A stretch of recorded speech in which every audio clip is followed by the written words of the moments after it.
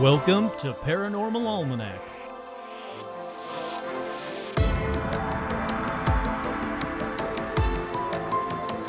With your host, Kurt Sandvig.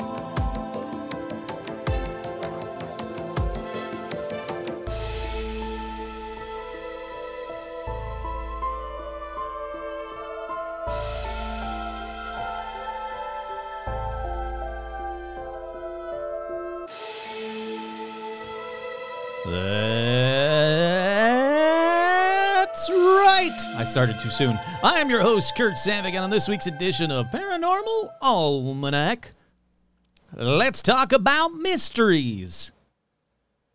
Unsolved mysteries. Well, some of them. You'll see. Don't worry. Hold on. But first, we have to do the shout-outs. That's right. We have shout-outs going out to D. Henry, Tony, Flory, Jason, Vicky, Crow, Clay, Tim, Buzz, Tom, Lobito Works, Glacier Maine, Isabel, Jen, Stacy, Tamara, I love her, Amber, Tracy, Matthew, Sandy, Kelly, Joe, Menace the Beast, Kick-Ass Magic, Robot Webcomics, Sandy, Paige Brooks, Kyle, Sean, Andrew, Scott, Andrea, Devin, Melody, Ricardo, Vicky, Christopher, Vanessa, Marisol, Liam, Roger, Michael, Terminal, Animal, Alicia, Becca, Jake and the Beasties, Elizabeth, Void Tech, Sherry, Art Muffin, Trudy, Tim, Kenneth, Paul, Ricardo, Ian, Armor Times 10, Alexandra, George, Seth, Zozo the Demon, Hayden, Cindy, Kim, Ashley, what's that? Carrie, Robin, Will, Lorna, Phil, Mangano, Russell, April, Isabel, Audra, Dorian, Cindy, Bob, Stacy, Paula, Jerry, Leo, Scostin, Lindsay, Hahn, Megan, Matt, Jeff T, Harley, Suzanne, Joe, Lawrence, the Lawrence Strawn, Hey, Howdy Hi, Veronica, Autumn, J. Mark Manning, Carolyn Martin, Jade Nanashi, Chuck, Todd, Jamie, and Elijah Hendrickson, Dan, Laura Pitts, and Gamer Fan, with two special shout-outs to Joe Teague and Stitch. Alrighty, next up is the Hand of Fate update. In case I don't do it, insert Hand of Fate update music here. I'll probably forget, and I'll just leave it like that. But you know, you can play the music of your own, create your own Hand of Fate music in your head. That's what I want you to do at this point. Do I have any Hand of Fate updates? I showed it to a couple of friends of mine. Finally, the Sean Bishop got to see it Thursday night. Real quick, he got to look at it. We opened up the wooden box, and he was like, yeah, that's cinnamon. So there was definitely a layer of cinnamon in with the dirt at some point, somewhere. Whatever the whiskey smell was, that has long since evaporated, I guess. Let's see, nothing else really exciting. I played with the REM pod around the Hand of Fate. Nothing happened. I was hoping that it would go off, or I don't know if I was hoping. I was seeing if it would go off, but no, didn't really do anything. I also showed it to a bunch of, let's just call them skeptic friends of mine, that the kind of friends that, most of my friends that I have, where they go, oh, that's all right, I forgot, you do a podcast? I'm like, yeah, gee, thanks for listening. But, and they're very skeptical about anything paranormal, so they looked at it and were like, okay, well, what is it? I'm like, well, I don't know. Where did it come from? I'm like, I just told you the story. I don't know. Well, that's weird. Yeah, no shit, that's fucking weird. And then one of the guys was like, I don't know. That's just, who cares? I'm like, all right, you get a fucking heavy-ass package in the mail about some kind of cursed Hand of Fate object, and then go, who cares? It's just weird.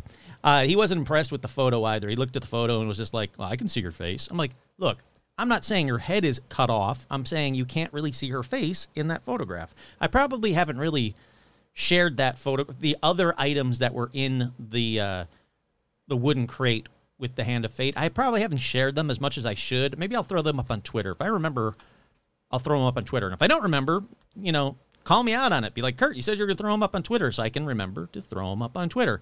All righty, let's get over to, sorry, I almost forgot. You can head over to tpublic.com/stores with an S /paranormal-almanac. Can they make it any harder for you guys to find it? That is the only way to find all of the Paranormal Almanac merch, including this week's limited edition 200th episode shirt that was actually designed by fan Andrew. And I was saving it for one of the last ones. That was going to be like the 200th shirt, basically, when I was at the 200th mark. But he was so angrily, desperately wanting it that I was like, fine, I'll release it. Here you go, which is fine. But So yeah, there's that. All right, let's get right on into paranormal news because I got a lot to get to on this episode, but there's a shit ton of paranormal news, including fucking awesome, cool bumper music that I have to play now. I was going to wait till the 200th, but fuck it. I'm playing it now. It's my show. I'm going to play it now. Have you ever seen Bigfoot riding on the back of Nessie while being sucked up into the sky by a UFO, all to the soundtrack of a choir of ghost cats, being led by a black-eyed child? Is this story true? Well, there's only one place you're gonna find out. Get all my news from Paranormal News. Listen carefully for the clues. The stories are strange and bizarre.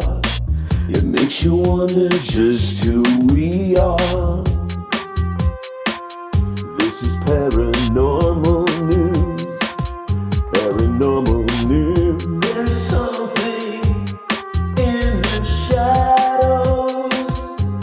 Take it away, Kurt. Okay, Buzz, I will. That's so freaking awesome. It is by Buzz Lee. I cannot thank him enough. Buzz, you said take it away. I'm trying to take it away. I'm literally doing what you just asked me to do. No, it's by the awesome Buzz Lee. I can't thank him enough. If you guys have talent and you know, style like Buzz to make bumper music, please send it in because I love a good bumper music, and that was exactly a good bumper music. So once again, thank you to Buzz Lee, in case you couldn't hear me, because I forgot to actually turn down that music a little bit. But in case you couldn't hear it, that was from Buzz Lee. Freaking awesome. Patron Buzz Lee, killing it on that one. I fucking love it. All right, this first one in paranormal news is one that I've been eager to get to. I threw it first on there because I want to figure out, I wanted to watch it. I haven't watched it yet. It was a tweet by Paranormality Magazine that says, here's the video of the pale creature caught on a security camera near Moorhead, Kentucky. And it's 33 seconds long, and I didn't watch it. I posted it on the Facebook page. I know some of you guys watched it. I can't find that post because I wanted to read your guys' comments, but I couldn't find it, so sorry. But it's okay because I'm going to watch it right now. I'm going to make it full screen. I really want to see the whole fucking thing.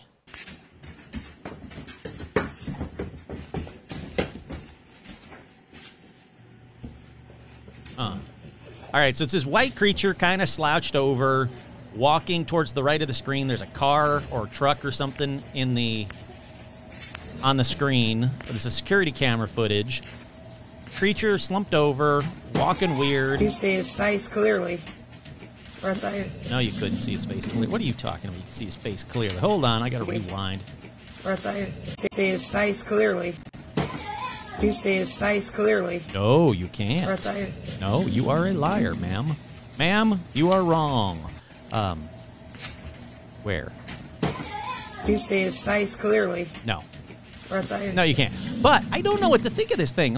It's low res enough that if it was just some dude, you know, slouching over and walking weird, it's creepy. I'll give him that. I don't think it's CGI. I think it's just some dude walking all kinds of creepy weird, trying to scare people on a security camera.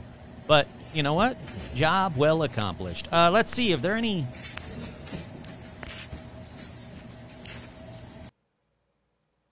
It's actor Doug Jones in quarantine. All right, that's a good one. I don't know what to think of that. It's definitely neat. I was trying to read some more of these, but it's a video recording of a monitor playing the recording, not the actual video itself. No, exactly. I don't think it was a guy in a suit. I could very well be a guy in a suit. I think it's a manipulation of photography, but God told us there are creatures that we do not see. Well, then, how do we know it? Yeah, I think it's a guy in a bodysuit, but I have no idea. Feel like this looks like a person in a bodysuit. All right, yeah, it's a bunch of people trying to guess what it is. No one knows what it is. I don't know what it is. Let's move on to the next one. I got more shit to get to. This next one's very quick. Conspiracy theorists think that the Large Hadron Collider transferred us into a parallel universe yesterday. Okay, well, you guys all thought it happened in 2016 where they dumped us into this darkest timeline where I can't even get Stouffer stovetop stuffing anymore. So, you know what? Maybe it did send us back, and I'm fine with that. Take me back to the good timeline because I'm sick of this one. People are dying. Anarchy, Berenstain Bear. Just take me back to the original one, please. I don't like it. Let's see. The Large Hadron Collider is now up and running and breaking records for the blah, blah, blah, blah, blah. But conspiracy theorists out there have concerns that it opens a gateway to hell or a parallel dimension from which there is no return. Yeah. You know what? It did. Welcome to reality now. Up next in paranormal news, Santa Fe County hunters describe close encounter at Pot Mountain. I'm going to pause right here and say if you're seeing stuff on something called Pot Mountain, you're smoking the pot. Josh Brinkley and Daniel Lucero went hunting for elk over the Labor Day weekend in a rugged terrain of North Taos. They encountered something so strange they don't know what to call it. Still dressed in camouflage gear after several days in the wilderness near Cerro de la Olla, no, I said that wrong, also known as Pot Mountain, the Santa Fe County bow hunters described a close encounter with what they said appeared to be otherworldly beings in a giant tent-like white structure that vanished in seconds. We're a couple of guys that don't believe in much. He says he's a family guy who works construction and on movie sets. He goes, but we believe now. He's been going to Pot Mountain area to hunt for 15 years, says he's never seen anything weird until last week. Lucero, who's 26, the other guy was 41, said that it was first time hunting in the area. Bow hunting season opened on Bobley don't care. Let's see. It's about 9:30 a.m. I take off walking, creeping around through the woods, looking for elk. He reached the top of the mountain where there's a caldera, a wide bowl left behind by a collapsed volcano, in case you don't know what a caldera is. As he walked to the edge, he said he saw two figures a short distance away. At first, he thought they were fellow hunters, but they were too tall, their heads too big. They were standing side by side, staring right at me. He walked towards them across the brushy field, a distance he estimated to be about 35 yards. As a bow hunter, he said he's adept at measuring distances because it's critical to hitting a target. All right, I can get behind that. That's cool. I figured I would walk over and talk to them. As he walked around a bush in his path, however, the figures disappeared. They were gone, just gone. He thought about what he had seen, two tall figures concealed below the waist by brush. The shape that would be like their heads looked like they had huge hoods on. It looked like two ribbons coming off either side to a point at the top and the bottom. The right side was black, left side was white and a little shiny. Torsos were kind of black. I couldn't see many details. It definitely looked like clothes, and the middle of the oval was just gray. Later, he would draw what he could remember of the figures in a leather-bound sketchbook he carries with him. It would draw what he saw that same day. All right, where's the drawing? I don't care about this. Where's the drawing? Nope, it's not on here. Awesome. He said, I couldn't take it anymore. I had to tell the other guy what he saw. And they said they couldn't figure out why there was no elk. There was no wildlife at all. After about 10 minutes of driving away, they saw a strange structure about a quarter mile away that appeared to be a movie base camp or a film set for an alien spaceship scene. It's this big tent structure, like a circus tent, 50 to 60 feet tall. Coming off the left was this long building, almost like you would build for archery lane for target practice. These guys were really into archery. It was a third the height, but really long, maybe a couple hundred feet. They drove down the hill, just lost sight of the structure for 5 seconds. When we topped the hill, it was gone. Just gone. There was no dust. There was nothing. They drove around the area until dark, searching for the structure. They said, I just know it was real. It was huge and white and then gone. When they reached a place with cell phone service, they called a few friends, told them what they saw. They thought about calling the Air Force. They called some guy from National UFO Reporting Center in Washington State. It was a dramatic story. If it was true, it is profoundly unsettling. Huh. All right, yeah, that's cool. Go up to Pot Mountain if you want to see an alien. Alrighty, up next in paranormal news. If it would pop up, give it a second. Come on, Kurt. Come on. The hell? Let's try that again. Come on, baby. I want to tell the story. Yeah, here we go. Anomaly hunter spots craft flying over Antarctica on Google Earth. Alrighty, let's see. I didn't watch it yet. What? This is from 2019. I'm not telling this story. Screw you. You made me wait all that time for a story from 2019. That's not paranormal news. That's retro paranormal news, and I probably already talked about it. So since I got a lot to get to, I'm skipping to the next one. As NASA prepares UFO study, are we seeing a new space race for aliens? Aliens, extraterrestrials, or little green men? Let's see. Don't care about any of this. Doesn't stop the government from holding its first congressional hearing on UFOs. Let's get down to the big stuff. In June, NASA announced it was to set up its own independent report on UFOs, which, again, is still just freaking amazing. Daniel Evans, Assistant Deputy Associate Administrator for Research at NASA's Science Mission Directorate, who is responsible for orchestrating the study, has said that the report is expected to reach completion in the spring of 2023. So we got a little time to go. That same month, Dmitry Rogozin, head of Russia's space agency Roscosmos, sure, why not, suggested that his country is also going to have some form of official recognition for the reports.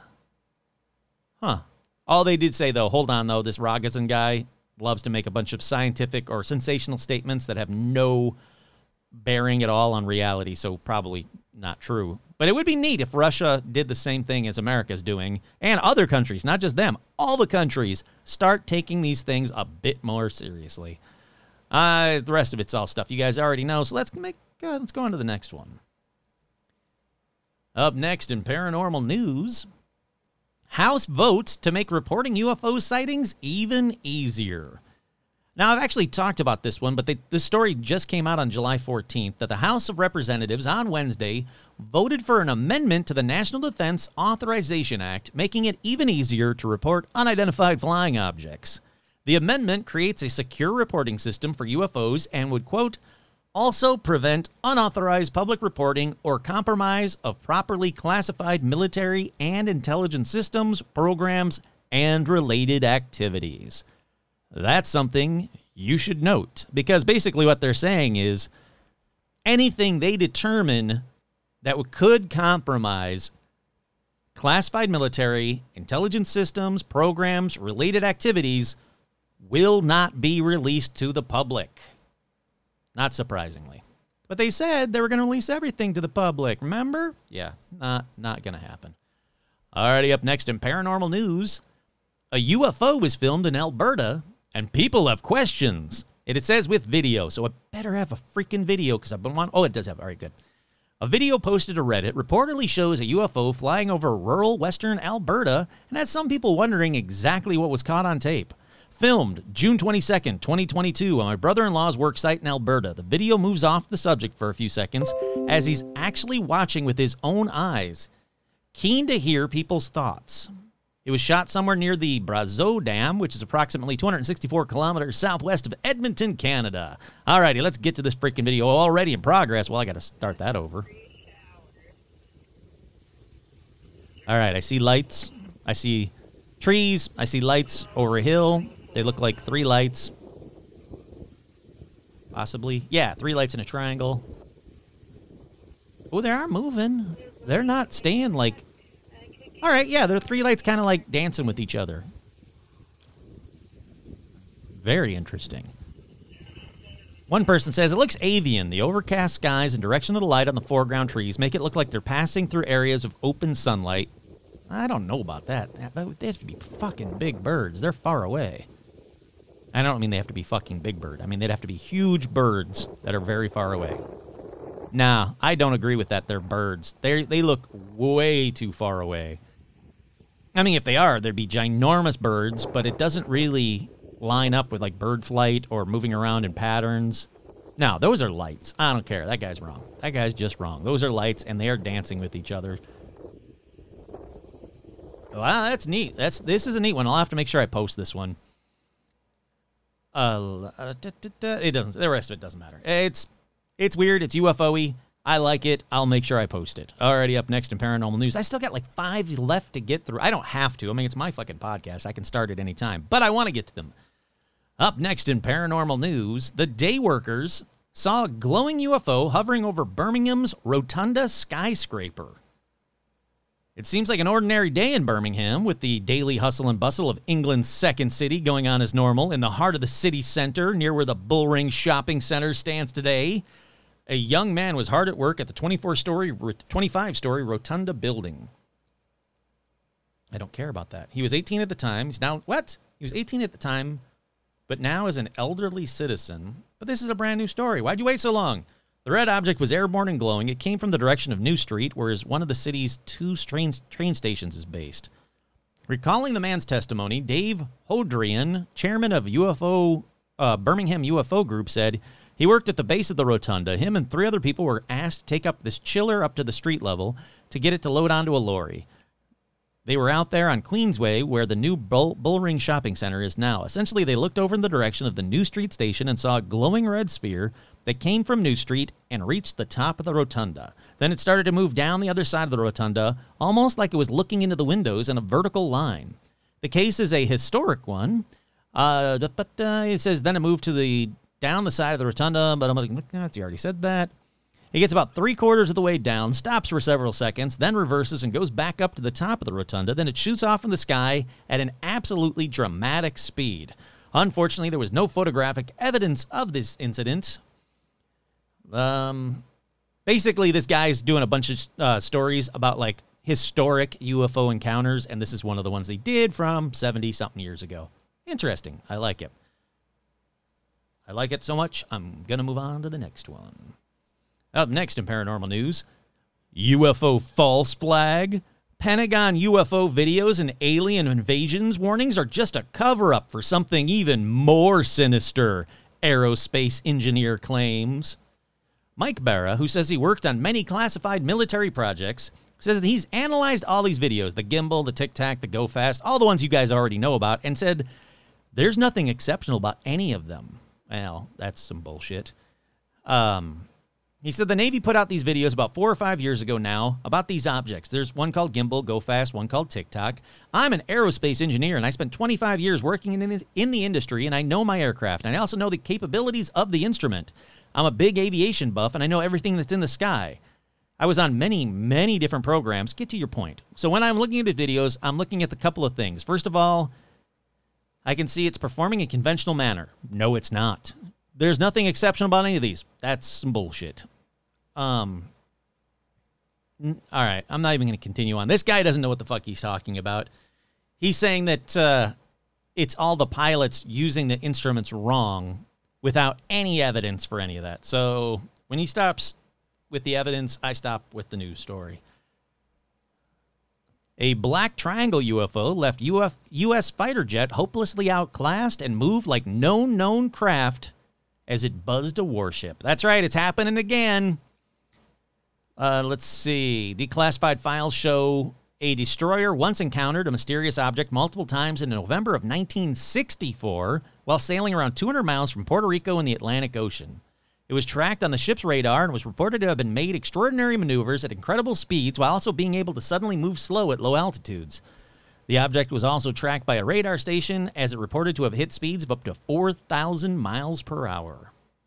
That is cool. Shit's been going on forever, folks. We're going to figure it out someday, said no one. Alrighty, up next in paranormal news. This one's real quick, and I just wanted to add it because I love these kinds of stories. There's a cosmic heartbeat radio signal that everybody was like, holy crap, what is it? Well, astronomers figured it out. It's described like a heartbeat from a neutron star flash.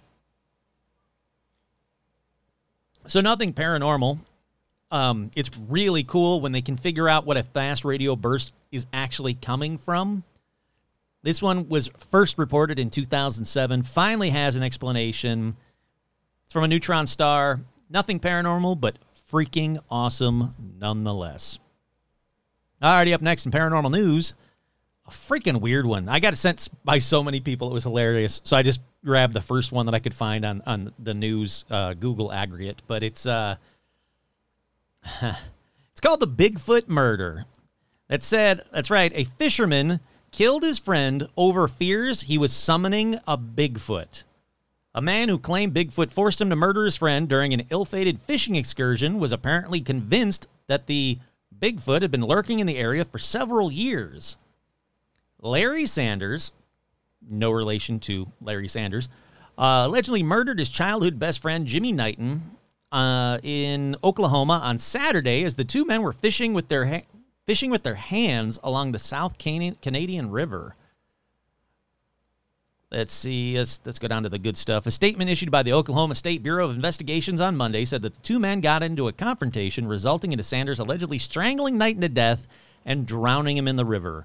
In an interview with the newspaper, Knighton's ex-wife, Stacey Kelly, said that the confrontation was sparked after Knighton started hitting a tin bell to lure fish to the surface of the water. But Sanders, described as an avid believer in Bigfoot, apparently grew paranoid that Knighton had other more sinister and bizarre intentions. He's been claiming that there's Bigfoot in the area for several years.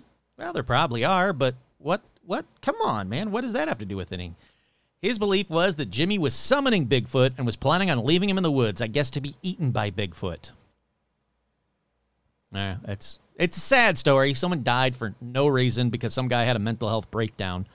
But what a bizarre freaking story.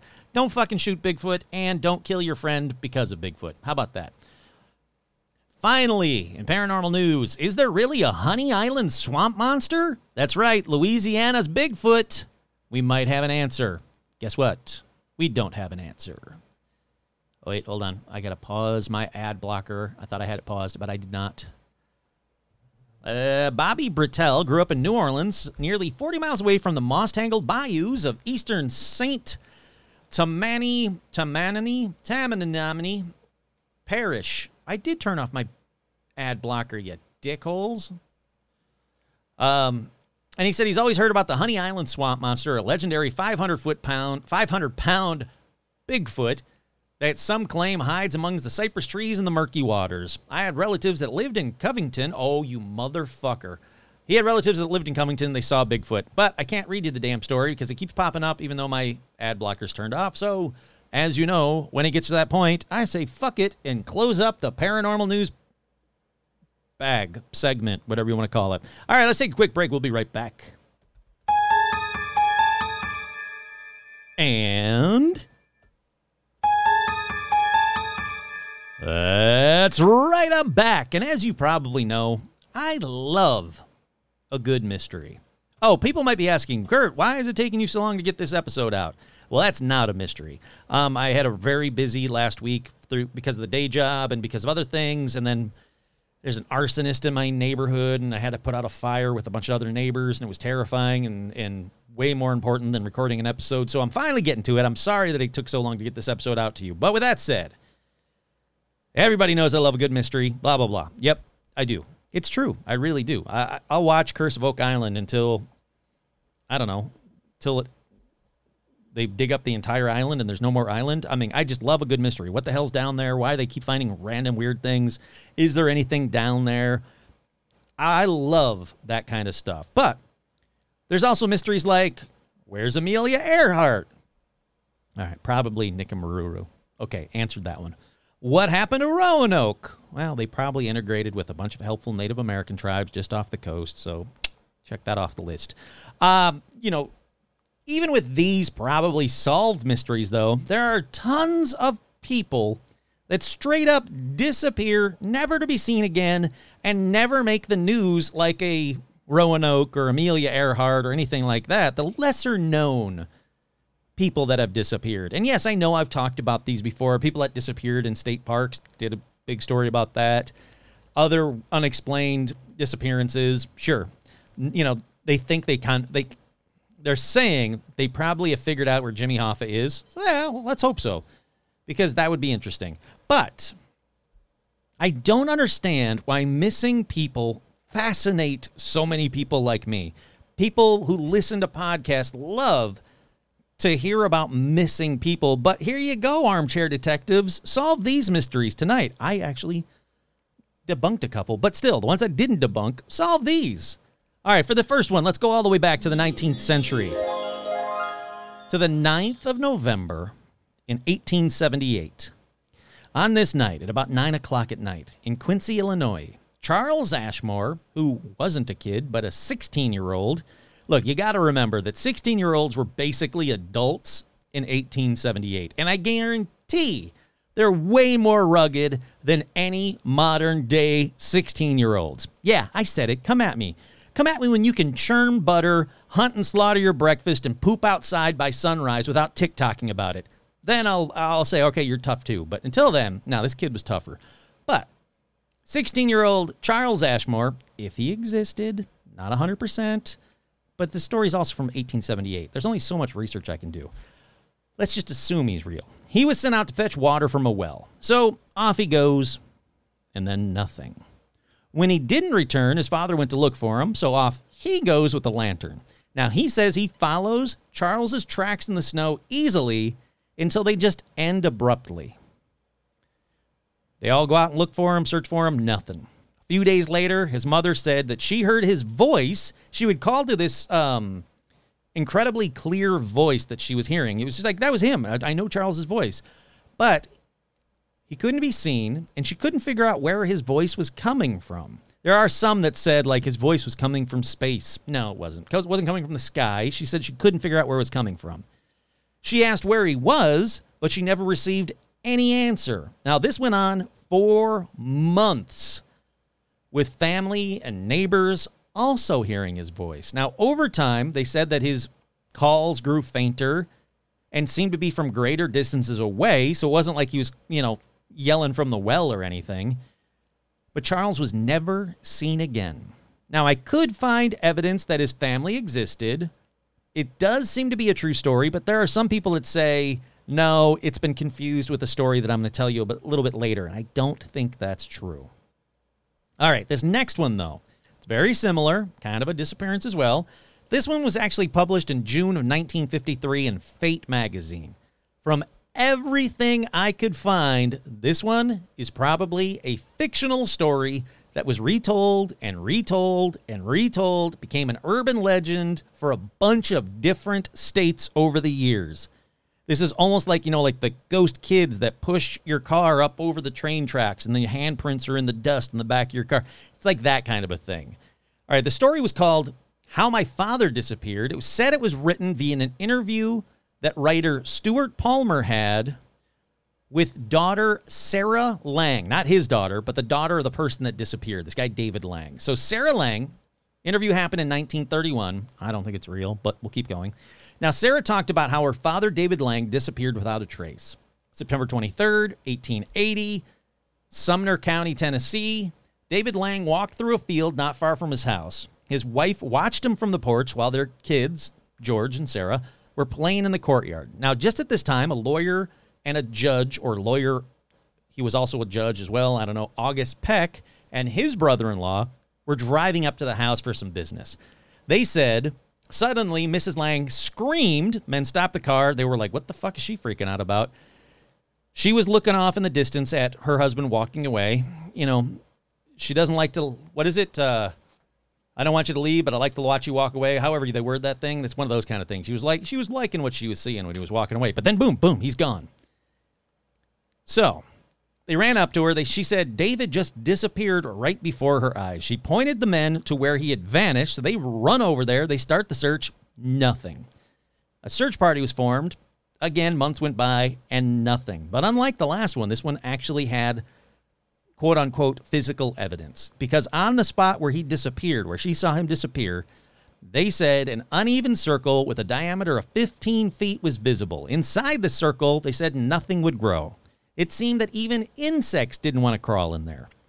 Now, Sarah said one time, years later, while playing, the children went inside the circle, and they said they heard the voice of their dad, but faintly, and this one seemed ethereal. David Lang was never seen again. Dun, dun, dun. All right, moving on to Christmas Eve. The reason I say that one's not real, just so you guys kind of know, this Fate magazine seemed to be all bullshit. It was like the weekly world news of its time. It was just there to tell ghost stories and urban legends and spook you out, saying, like, these are all true stories, when very little have been determined to be true. Alrighty, so just by, sheer evidence or amount of crap that they posted, I'm going to say that one probably wasn't true, but that one doesn't have a billion armchair detectives online saying, no way that's true, or that, here's the guy that came up with the story and he admitted it's fake. Oh, nothing that I can definitively say shows that story is not true. That's why I put it on there as, yeah, sure, grain of salt it. Fate magazine's mentioned, but I don't know. Now, all right, let's move on to Christmas Eve, 1889. Now, this one I think isn't real, and I'll tell you why in a second. All right, we go to 12-year-old Oliver Larch of South Bend, Indiana. Now, he went to a well to fetch water. All right, how about this? Enough with sending people to wells. Just get indoor plumbing, idiots. All right, after a short while, his parents heard him crying out, "Help, help, they've got me, help." That's not even the weird part. Well, for them. What was weird was the cries seemed to be coming from overhead. No, I want a dun-dun-dun. Nah, it's not spooky enough. No, it's chirping. That's just a rim shot. I got to get a dun-dun-dun kind of a noise. So his cries were coming from overhead. Let's see. His father and others in the house went to look for the boy carrying a lamp halfway to the well, about 75 feet from the house. The boy's footprints in the snow end abruptly. There were no other tracks. The boy had vanished forever. By an astonishing coincidence, another 11-year-old named Oliver, son of Mr. Thomas, in Wales, vanished going to a well on Christmas Eve in 1909. Footsteps stopped in the snow. He's heard to cry out in terror, disappearing, blah, blah, blah. All right, here's why I think it's not true. There are also other versions of the story where he is Oliver Lurch, not Larch, or even Oliver Thomas. He's 20. He's 22. Not 12. He's 11. He's 10. He's in a different state, different country. It took place on Christmas Eve, 1889. Christmas Day, 1889. Christmas Day, 1890. Christmas Day, 1909. That's what I found. But then I found this. Someone who actually did the work for me, which I always appreciate because I don't want to do any kind of work. Ever. Francis K. Suzuki had written a couple of articles in the 1960s trying to verify this story. He said that neither he nor the local library could find any evidence that this thing ever happened. He wrote, "Not a single paragraph about the disappearance of Oliver Lurch at that time was printed anywhere. An independent investigating team from the South Bend Public Library searched the old files of the South Bend News-Times as well as the Tribune, and they couldn't find anything." Then police reports dating back to 1890s were destroyed, so they couldn't really have any police reports. But Sarah Lockerbie, also of the South Bend Tribune, in the 1960s, wrote an article for her Sunday newspaper, or magazine, that said, that talked about the disappearance, and they said, let's see, where was I? I had to get interrupted. I was a neighbor that came by. Sarah Lockerbie, 1960s, wrote an article for Sunday magazine about the disappearance. She spoke to members of the Lurch family who still lived in South Bend, so they were a real family. But Sherman Lurch, who lived in the area his whole life, said anytime anybody would ask about this, he would say, "It's not true. It's a made-up story. Somehow they got their family name, their surname, but it isn't a true story. It's all fake." Now, another problem that these people did all this research that I didn't have to for, which I love, was the weather conditions. No matter what date you choose, December 1889, December 1890, 1909, whatever, it revealed that the weather was warm with highs in the 50s and 60s. So there is no possible way there was freshly fallen snow for his tracks and footprints and blah, blah, blah, blah, blah, blah, blah. Even with this, and it didn't take me long to find this person's stuff. I did my little research and I was like, oh yeah, this seems like it's bullshit. And then I found this guy's research and I was like, oh, it's really bullshit. This is amazing. Even with that, there are so many paranormal websites and podcasts that devote the entire episode, which I don't even know how you can. That's the whole story. I told you the entire story. They'll devote the whole episode to this story. It's bizarre to me that you can make an entire episode out of what is essentially like a paragraph of a story. They say it's true. It's been published so many times. And I bet money some douche nozzle is telling this story on TikTok and getting 1 million hits right now. It'll be forwarded to me in a month by a friend of mine saying, you should do an episode on this. Because I get those kind of messages daily from my friends. Have you ever done an episode on this? I'm like, yeah, I did that. Like not 6 years ago, like 3 years ago. And it's not true. Well, this guy says it's true and he's getting 1 million hits. Look, I'm not saying it's 100% not true. Most of these urban legend type stories have a grain of truth. To me, the grain of truth to this one is there was a Lurch family in South Bend, Indiana. It's been changed to Larch because probably in the 60s, Lurch became known for, Adam family. But, There's probably a grain of truth to it, but just spending a couple of hours researching it on my own, going down a bunch of rabbit holes, I said enough is enough.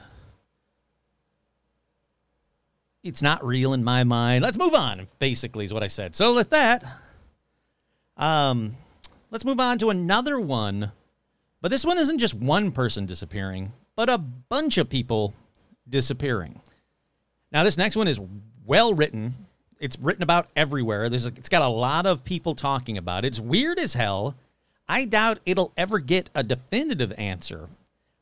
But it's also from like 1900 years ago. So let's go all the way back to the year 119, when the 9th Roman legion, known as Hispania, was set to subdue one of the several revolts in Brigantia, which, as you should all clearly know, was a confederacy of tribes in northern Britain at that time. In 119, it was called Brigantia. Now, the 9th Legion, just so you know, it wasn't 10 men, not even 100 men. No, Hispania was made up of around 6,000 men who all disappeared without a trace. Some think they were slowly wiped out, but records don't reflect that. Others think they survived to form other battalions, but again, no records, no proof of this happening. Others have no clue. Basically, everybody has no clue. I wrote others have no clue in my little outline notes. No one has a clue. There is still no definitive answer to what happened to the 9th Roman Legion. Sticking with the military for a minute, let's go to 1701. The Spanish War of Succession was happening. An army of 4,000 fully equipped troops reportedly marched into the foothills of the Pyrenees Mountains and then disappeared without a trace. Still, wartime. Let's go to World War I. During the Gallipoli, doesn't matter. During a campaign, the British 1st 5th Norfolk Regiment. Hold on. How could they be the 1st 5th? Is there a 2nd 5th and a 3rd 5th? And if so, why are they splitting up regiments like we're mixing flour? I don't understand, but apparently they're known as the 1st 5th Norfolk Regiment. It was under the charge, leadership, whatever, of Colonel Sir Horace Beauchamp, and they were pursuing the enemy through a forested territory, and then, whoops, straight up disappeared without a trace, maybe. Now, the regiment was composed of 250 soldiers and 16 officers. It was reported by an eyewitness account by General Sir Ian Hamilton in a dispatch to Secretary at War Earl Kitchener. He said, look, I watched that. These guys disappeared. I have no explanation for it. Then, on the 50th anniversary of these landings, former sapper, I don't know what a sapper is, but this guy's a former one of those, Frederick Reichardt, who'd been in the New Zealand Engineers, he signed an official statement because he said he was there, not part of that battalion, not part of the 1st 5th, but he was also there, and he recalled the appearance of a strange cloud about 800 feet long, 220 feet high, into which the regiment marched and then vanished. Don't worry, that's not the last you're going to hear about strange fogs or clouds or mist on this episode. But first, I have to do the skeptic part of this story. Officially, records say that on August 12, 1915, the 1st 5th Battalion suffered heavy losses at Gallipoli, when it became isolated during an attack, and it was just a myth that the men walked into a mist and vanished. But Reverend Pierpoint Edwards, who investigated the grounds where the men vanished, said that he found a mass grave. So not heavy losses, but just one mass grave. He wrote, the whole thing quite bears out the original theory that they did not get very far on, but got mopped up one by one, all except the ones who got into the farm. But apparently this same guy, Edwards, privately confided that the men had all been shot in the head execution style.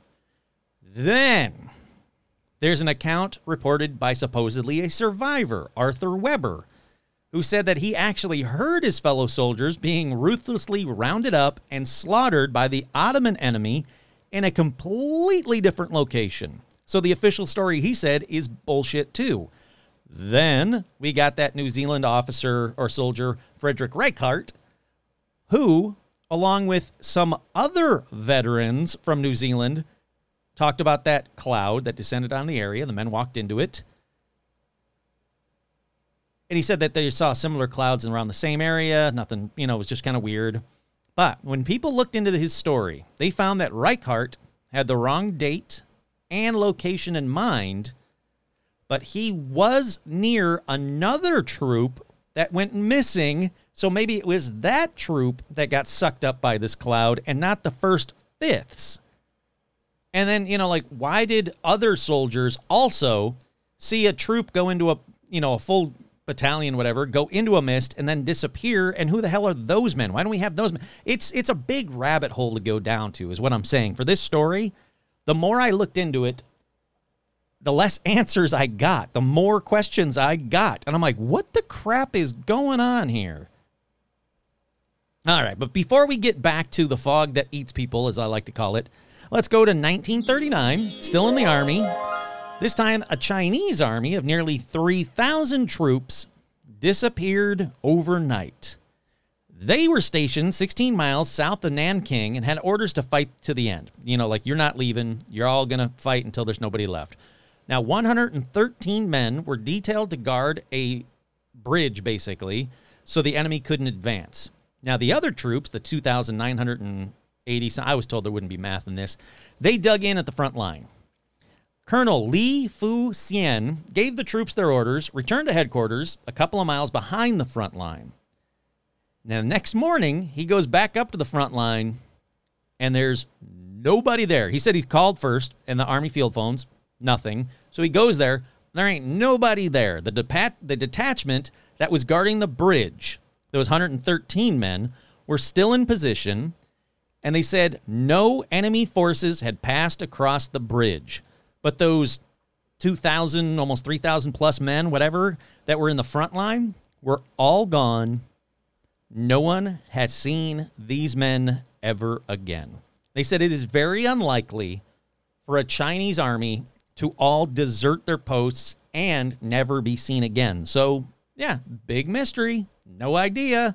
All right, let's move forward to 1977. Still doing Army stuff. April 25th, 1977, about 4 a.m., Armando Valdez, who was the corporal in the Chilean army, he was in charge of a patrol on routine assignment near Putre in the early morning hours. Now, he and his 6-man patrol, so not a huge one, they were sitting around a campfire alongside a wall of stones and mud at the secret army post of Pampa La Escuma. Sure, why not? I think it's Yescuma. They were talking and singing, just trying to stay awake, basically. Now, 2 of the men were keeping watch several feet away. They would, trade off. So these 2 guys that were keeping watch, Private Rosales, one of the guys, ran back to say, hey, there are 2 bright violet lights that had landed. 1977, so it could be helicopters, could be anything. One of which was in sight and illuminated the entire area completely silent. Okay, so not helicopters. Now, the light approached closer, so Valdez was like, all right, you guys all cover up your fires with blankets. Let's go, zero dark kind of a thing. The violet light with a red spot on each end withdrew and then returned closer. Then came back and then went closer, almost like it was searching for these men. Now, the men said that Valdez went off alone to investigate the lights and told his men, hey, stay there and keep watch. Now, he left for 15 minutes. They said he was gone for 15 minutes. When he reappeared, he tried to speak and then passed out for 2 hours. Here's the odd thing. The date on his watch had been advanced by 5 days. The time was wrong. He now had about a week's growth of beard. Huge grain of salt, but apparently he said when he woke up, you don't know who we are or where we come from, but we'll be back soon. Then he kind of came out of it and said, what? I don't remember anything from the moment I left you. He said he ordered them, get ready to leave because it's 4:30 in the morning. Problem was, it was actually 7 a.m. His calendar watch had stopped at or his calendar watch. I don't know why I wrote it like that. His watch stopped at 4:30, but the date was 5 days advanced. And the Chilean government actually looked into this incident and concluded they didn't know what the men saw or what happened to Valdez or where those lights even came from. All right, let's go back in time to 1914. Chilean Air Force pilot, First Lieutenant Alejandro Bello Silva. Now, he was taking part in an examination exercise. Depending where you get your information, he was either an expert pilot or he was learning to be a pilot. The fact that he was taking part in an examination exercise leads me to believe he was learning to be a pilot. Now, witnesses say his plane took off and then went into a fog. They expected his plane to emerge seconds later, but when a minute or two had passed, they were like, uh-oh, that ain't good. Now, despite an extensive search of the area, no sign of the plane or Silva was reported. They said it simply seemed like he flew into a fog and then vanished. But an update, I've got an update, kind of. It's not like from this year, but it's from November 28th, 2007. An expedition set out for the commune of San Antonio, Chile, when they found two metal fragments belonging to an aircraft in the Cuncuman Hills. Jaime Gonzalez Colville of the Chilean Academy of History says it's very unlikely that the remains of Lieutenant Bello should be found anywhere near Cuncuman. It doesn't make any sense, but they are hoping to find more fragments of the plane because it was, definitely a plane that they found, and some people are linking it to him already, saying it's definitely from that same plane, that same model, early plane, 1914. And they think they found him. But he shouldn't be anywhere near that area. So did he just fly into a fog and get lost and crashed? Maybe, but it doesn't explain the area that they found him in.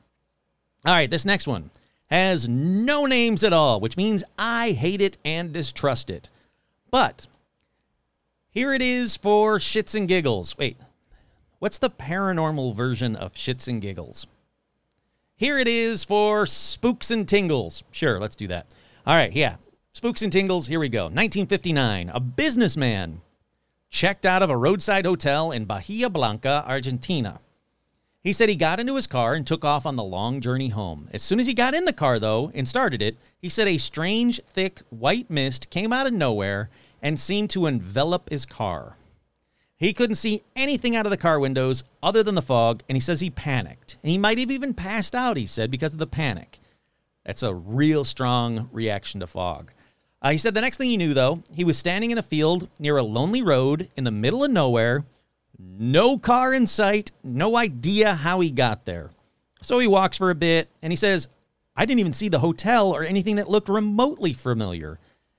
He sees a trucker coming down the road, so he flags down the trucker. He asked the driver if he could take him back to Bahia Blanca so that he could get his car. And the driver was like, what are you, crazy?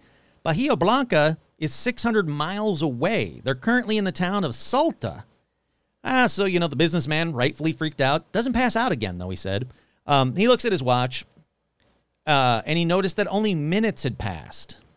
So the truck driver said, hey, I can't take you all the way to Bahia Blanca, but I'll drop you off at the local police station. So they get there, truck driver leaves, the guy tells the police what happened. Of course, they don't believe him because why would you? But they call the police in Bahia Blanca, and the officers there confirm with the hotel, and the hotel says, oh yeah, that businessman stayed here, and the guy from the hotel said, look, his car is still in the parking lot, and the engine is running. What the hell? How did this guy travel 600 miles in minutes? I mean, that's a cool trick. I would love that. Like, anytime anybody asks you, what your superpower is, the answer should be teleportation. It's the best superpower ever. You always say teleportation. Flying? Fuck that. Okay, now I'm flying, but I still have to fly over. People are going to look up at me and see me. Nah, it's teleportation. You can go anywhere, do anything you want, get all the money and all the crap that you ever would need through teleportation. So this guy seemingly figured out a way to teleport just by fainting in his car when a fog went in his, when his car went, the fog went around his car, however you want to word it. This guy figured it out. Good on him. All right. Next one. This one has a ton of evidence and reports on it, so I really like it. And it's relatively new. February 7th, 2018. Probably not paranormal. Just going to say that at the beginning. But I don't know. This guy doesn't even know. All right, it's about Toronto firefighter Danny Philippidis, who just straight up vanished into thin air while on an annual work skiing trip. All right, so this guy is 49 years old, experienced firefighter, experienced skier, was making his way from Whiteface Mountain to Lake Placid, where the firefighter was staying. So he tells, he shows up and he goes, oh crap, I left my cell phone out in the car. I'm going to go grab it. And then nothing. They get worried after a couple hours and they go and search for him. And when they couldn't find him, they went to the local police and they started a serious search party. Here's the thing to remember. Obviously, we'll find out in a minute, but he doesn't know what happened to him. So it doesn't appear, it should say that way, not obviously, because you wouldn't know this. It doesn't appear that he went out and went skiing. He said, oh, I left my cell phone in my car. I'm going to go grab it. I'll be right back. Boom, disappears. So they do a search party, and a serious search party. Eventually, over 250 people participated in the search, including helicopters and drones, as well as specialist equipment, search dogs, everything you can think of. 6 days, nothing. Can't find him. That's really weird. Then, 6 days later, his wife gets a call, or his wife's friend. It's kind of hard to figure out, but I think it's his wife. Gets a call from him, and she said he sounded hazy and disoriented. But she soon learned he was over 2,500 miles away in Sacramento, California. Now, obviously, if you do the math, it is very easy to travel 2,500 miles in 6 days. You can do that in like 2 days, really. So local police were alerted. They went and picked him up. And he said that his only solid memory was arriving in Sacramento in a truck that dropped him off. The truck drops him off. He gets a haircut at a barbershop.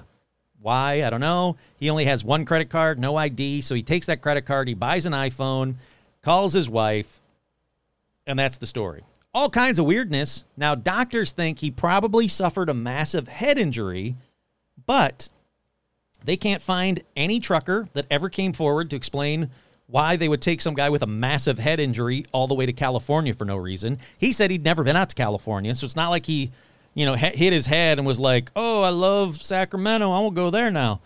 But it's apparently what happened. No explanation to this day. They think he had to have suffered some kind of fugue state, amnesia, head injury kind of a thing, but how he did that, walking to his car, sure, it was snowing, but it wasn't like he was walking on, a sheet of ice, and then he hit his head and then just wandered off a fucking mountain in Lake Placid and ends up in Sacramento. He's since, back at home with his wife, firefighting again. It's a bizarre story. That one's weird.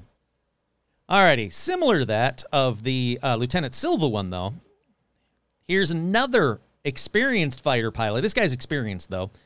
Commander John Baldwin, experienced fighter pilot, says that people that witnessed it said that he flew into a strange cloud while patrolling the skies during the Korean War in March of 1952 and disappeared. An entire squadron would conduct an extensive search of the area, and they never found any sign of a crash, no distress signals, no emergency signals, no Commander John Baldwin or plane. He was flying an F-86 Sabre at the time of his disappearance. It's Sabre. I know it's Sabre. I was saying Sabre like in The Office, so don't like put in the comments, you pronounced Sabre wrong. I did it on purpose. Look, nothing has ever been recovered of him or his plane ever. All right, this next one is a very short one. I know I'm coming up on an hour, but this next one's a very short one. Zero evidence. Everything online just regurgitates the same story. So another one of those spooks and tingles kind of a story. August 1968, 11-year-old Graciela del Lourdes Semínez was outside playing.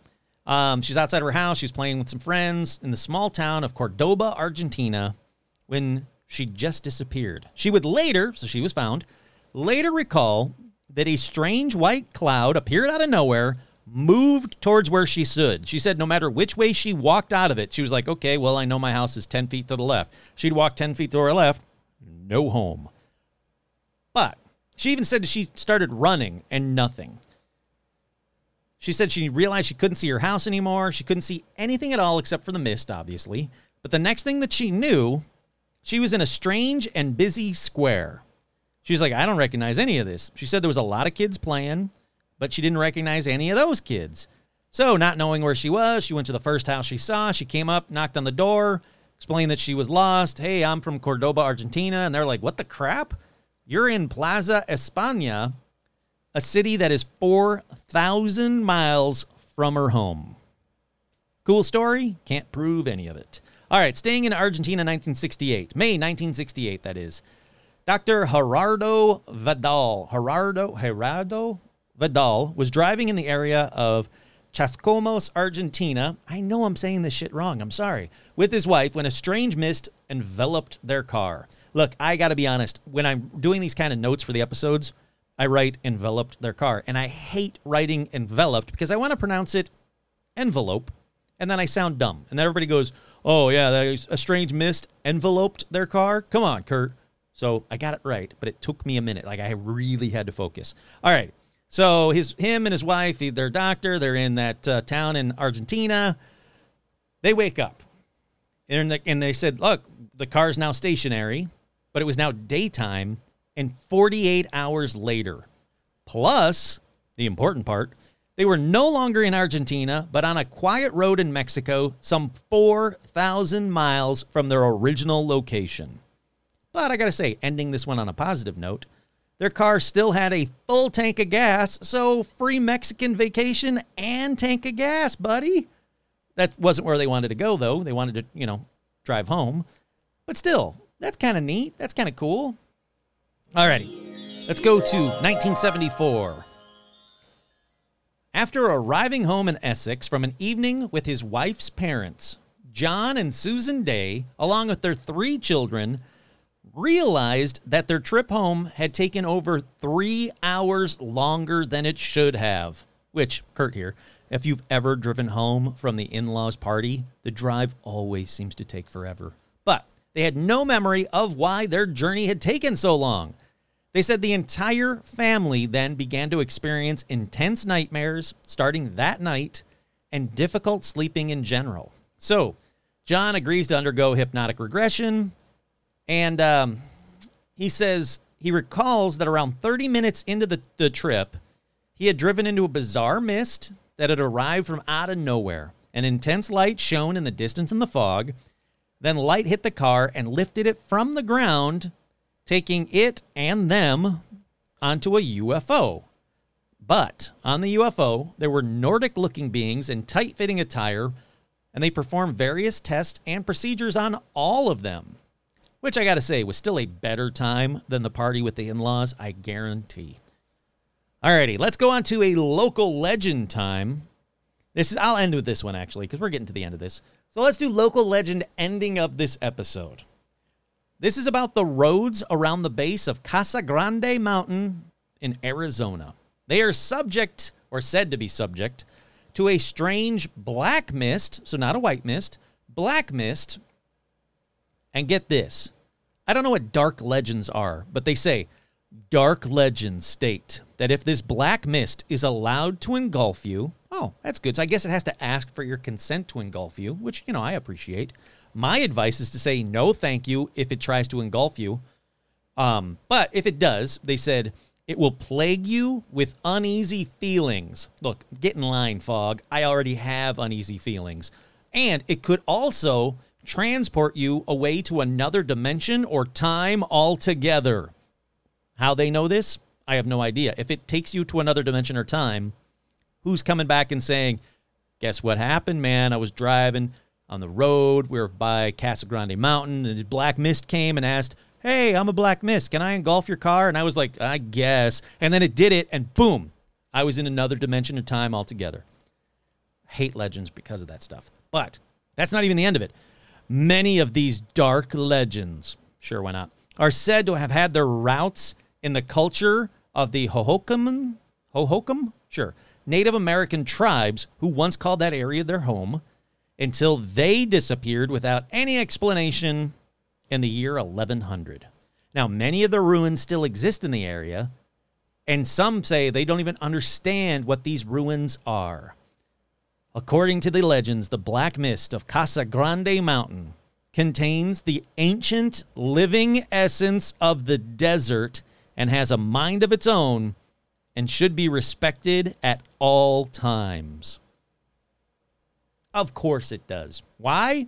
Who knows? Who says this? No idea. You can't just make a statement like that and say it means anything. Oh, you know that fog? That black mist over there?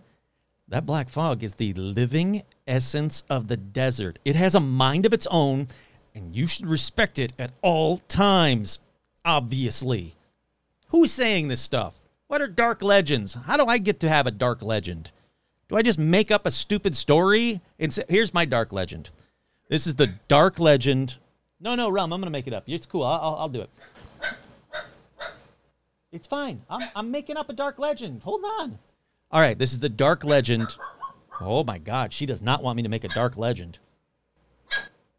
She is against dark legends. Or she's telling you her own. Hey, Rum. I'm trying to do a dark legend over here. Give me like 2 more minutes and I'll be done, okay? All right, I love you. Good girl. I love you too. All righty. The dark legend of Burbank, California. Oh, my God. She's been quiet this whole fucking time. I hope you guys can hear her barking on this. I know this microphone stops that kind of stuff, but I hope you can hear it. Rum, sweetheart, it's okay. Come here. Come here. Hop in my lap while I tell the dark legend. No. Come here. Trying to do a dark legend. Okay, I love you too, but I got to do a dark legend right now. This is the dark legend of Burbank, California. Out of nowhere, while you're doing a podcast, a black mist will appear in front of your house and then envelope your entire house. When it does, your normally quiet dog will start barking for no reason. Why? Well, there is a reason. I shouldn't say no reason. And the reason behind it is because the dark mist doesn't want the legend to be out and is telling your dog things that only dogs can understand, and she's trying to stop the dark mist from taking me and ending this episode abruptly.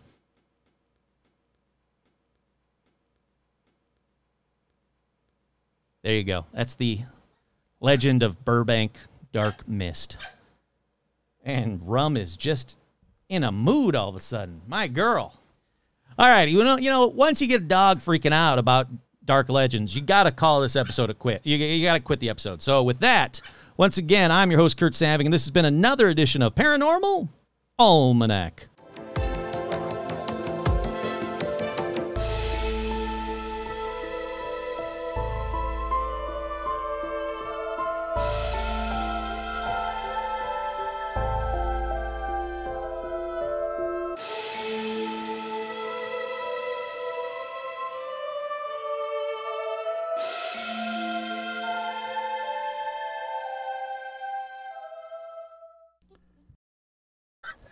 Snell,